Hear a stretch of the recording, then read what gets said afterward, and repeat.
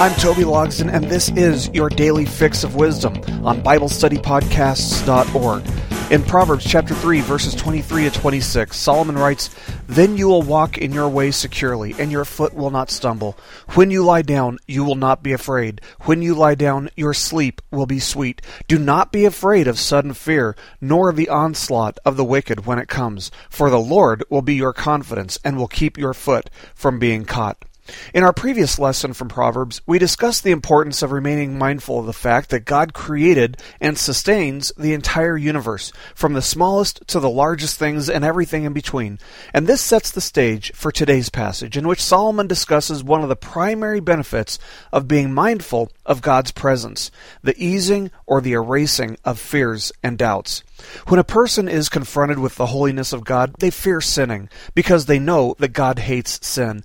They also know that, in one sense, they represent God to a society which doesn't fear God one bit most of the time. In light of this reality, the more influential a follower of Christ is, the greater the impact of their sin will be. Think about men like Jimmy Swaggart, Ted Haggard, or Jim Bakker. These men all had huge ministries at one point which they ran, but each of those ministries was brought down by their personal, private sins. Solomon tells us that we need not fear the impact of sin, but will remain securely on the path of righteousness when we remain aware of God's presence. While many people enjoy scary movies, they only do so because they're able to remain aware of the fact that all they have to do is look away, and that doing so will relieve any fear or anxiety that the movie is causing in them. But nobody really likes to be experiencing an inescapable fear. It's important to have fear when it's kept in check. That's what keeps people from running on freeways or from trying to steal a fish out of a grizzly bear's mouth. Really bad ideas. Those are things that a person should realistically fear. But people also have unrealistic, irrational fears, or fears about things that they're unable to control, like death, for example. When we trust in the Lord with all of our heart and don't depend on our own understanding of things, we don't need to feel fear or anxiety, because we know that God is good. We know that God is good, righteous, holy, and all-powerful, and that there's nothing that can happen to us that He doesn't allow. And when He does allow difficult circumstances that might cause fear in our lives, we don't feel that fear because we know that He has our best interests in mind. There was a time when Paul and Silas were thrown into prison and had their feet in the stocks, and instead of allowing fear of what was to come to overwhelm them, instead they were praying and singing praises to God. Suddenly an earthquake came and set them free. And Paul would go on to write, "For you have not received a spirit of slavery leading to fear again, but you've received a spirit of adoption as sons." The Bible has a lot to say about fear, probably because it's a very common human emotion. The Apostle John might have given us the greatest reason not to experience fear or anxiety, though, when he wrote that there is no fear in love, but perfect love casts out fear, because fear involves punishment, and the one who fears is not perfected in love. We love because He first loved us. You see, to know God is to love God. And to love God and know God is to realize that He loved us first, and to allow His perfect love to cast the fear out of our hearts and minds. With that type of assurance, we have nothing to fear and can sleep soundly. I'm Toby Logsdon, and this has been your daily fix of wisdom on BibleStudyPodcasts.org. Keep growing closer to Jesus.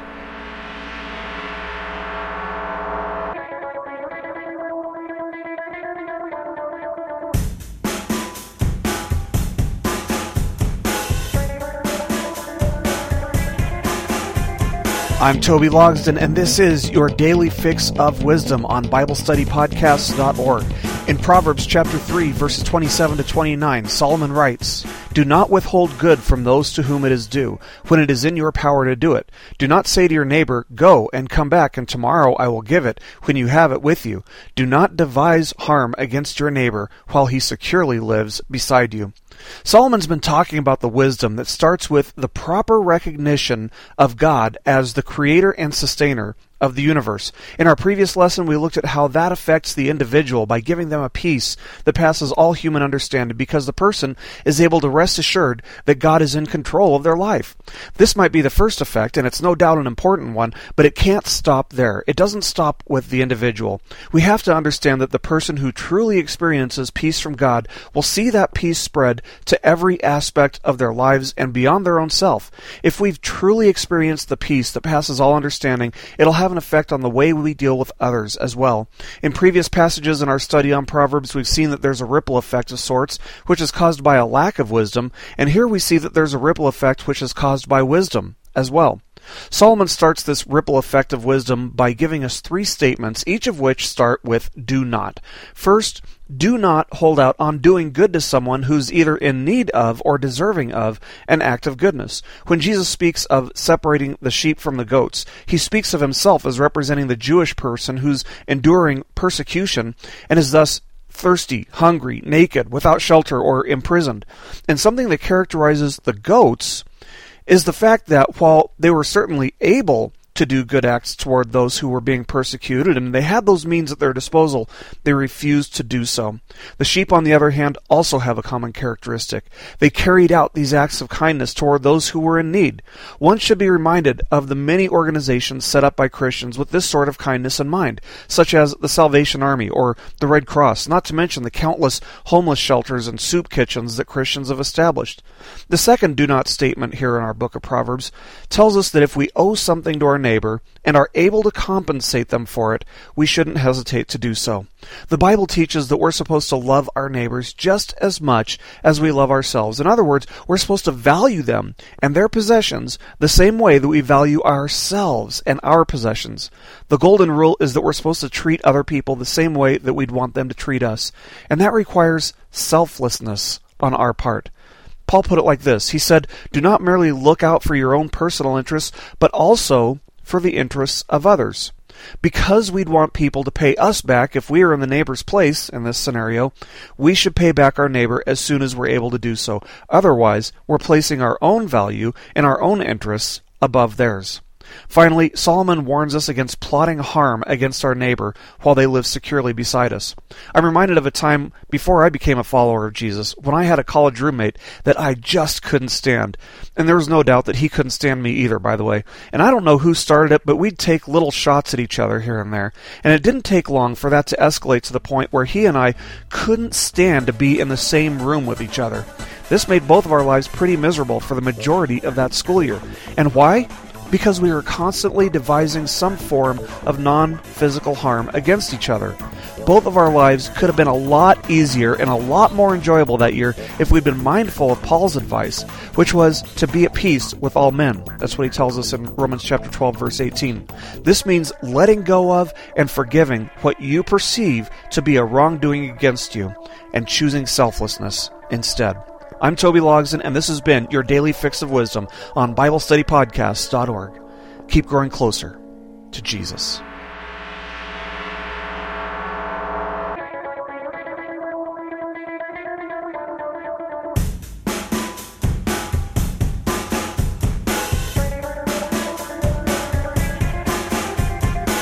I'm Toby Logsdon, and this is your Daily Fix of Wisdom on BibleStudyPodcasts.org. In Proverbs chapter 3, verses 30 to 32, Solomon writes, "Do not contend with a man without cause, if he has done you no harm. Do not envy a man of violence, and do not choose any of his ways, for the devious are an abomination to the Lord, but he is intimate with the upright." In our previous lesson, we saw that there's a ripple effect that starts with the individual who has experienced the peace of Christ. And we noted that this ripple effect extends beyond the personal boundaries of the individual. It extends to those who are around the individual as well. This peace overflows from us and affects our relationships with our closest neighbors. But it also goes beyond those who live in close proximity to us. It also has an effect on the way we deal with all people that we come into contact with. In the first Karate Kid movie, you might remember that the antagonists, the bad guys that is, all went to this karate dojo together and they called themselves the Cobra Kai. The teacher had ingrained this philosophy of combat and fighting in his young students. It was strike first, strike hard, no mercy. That's the exact opposite philosophy that Solomon is telling us to embrace. If we're going to be at peace with people as we're instructed to be, we can't have the mentality that we're going to be willing to throw the first punch at someone if we feel threatened by them. The foolishness of such an approach is revealed upon the realization that there's always someone bigger, or there's always someone tougher, or you just don't have eyes in the back of your head.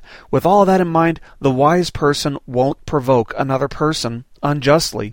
In the first chapter of Proverbs, we discussed the reasons that the majority of kids who join gangs for security and for money, among other things. Solomon warns us against this type of mentality, though, telling us to avoid feeling envy for any person who's willing to provoke or contend violently with another person without due cause. Let's face it, you don't want to be mixed up with people like that. And so Solomon goes so far as to tell us not to choose any of this type of person's ways. That means not dressing or appearing like such people in any way, shape, or form. If you imitate the contentious and the violent person in even very subtle ways, the wise person risks danger themselves because others might perceive them as being associated with the violent person. Solomon ends this passage by giving us the most solid reason of all, the most solid justification he possibly could for not choosing to be like the person who provokes and brings violent contention against others without a just cause. Such people are an abomination to God. Solomon refers to these people as being devious, a term which refers to someone who has deviated from godly behavior. The righteous, however, have what Solomon refers to as an intimacy with God. This term intimacy actually refers to something that's very secretive, something which God reveals only to the righteous, but not to those who deviate from his righteousness. And what is this secret? Well, I'll tell you what. If you draw near enough to God by putting your faith in his Son, Jesus Christ, I'm sure he'd be happy to share it with you. I'm Toby Logsdon, and this has been your daily fix of wisdom on BibleStudyPodcasts.org. Keep growing closer to Jesus.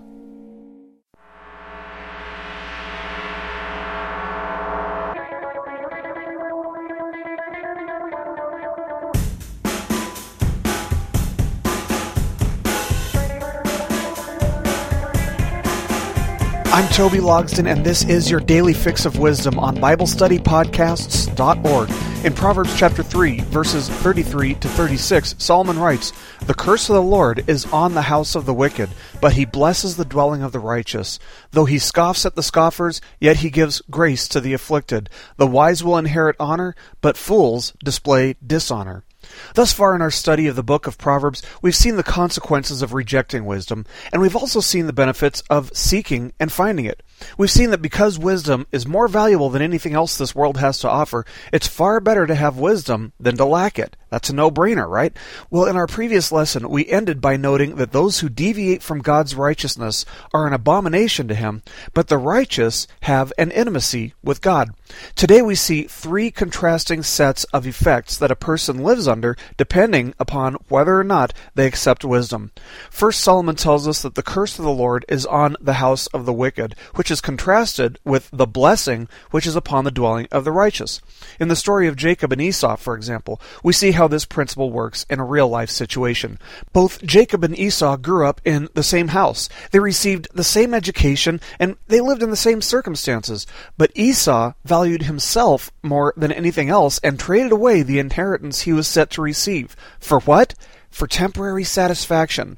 Jacob, on the other hand, grew from being a deceptive and conniving person to being a man who loved God. Thus we see that Esau founded his house on things like infidelity, worldliness, and temporary pleasure. From his lineage came the Edomites, who grew to hate God and hate God's people. Several evil men that we find actually in the New Testament actually came from the line of Esau. Men such as Herod the Great, who sought to murder Jesus as an infant, or Herod Antipas, who murdered John the Baptist, and there are several other men as well. Jacob, however, founded a house on trusting in God. His sons would each give rise to the 12 tribes of Israel. From his lineage we find a strong inheritance of prophets, priests, and kings. Moses came from this line, as did the long-promised Messiah, Jesus. Unlike the house of Esau, which was cursed by God, Jacob's house was blessed because he had put his trust in God. Next, Solomon contrasts the wicked and the righteous by noting that God scoffs at the wicked but gives grace to the afflicted. And it's interesting to note that it's usually those who scoff at God who afflict the righteous.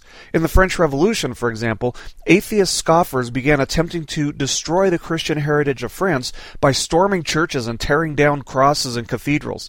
They promised to remove anything and everything that might remind the people of God. One peasant responded to this by stating, "Well, make sure that you pull the stars out of the sky while you're at it." One day, those who scoff at God will be confronted with the realization that their life was all for nothing, and that they were foolish to reject the availability of both wisdom and grace. Finally, Solomon notes that the wise will inherit honor, but the foolish who have rejected wisdom will inherit dishonor. The word foolish here means stupid, or maybe arrogant to the point of being a simpleton. And when I read this, I'm reminded of a book called Fox's Book of Martyrs.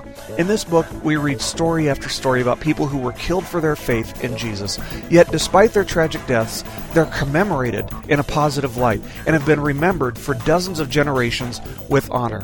Nobody commemorates the death of fools, however, perhaps because they now live in the absence of God's grace for the rest of eternity. How will people remember you? I'm Toby Logsdon, and this has been your Daily Fix of Wisdom on BibleStudyPodcasts.org. Keep growing closer to Jesus.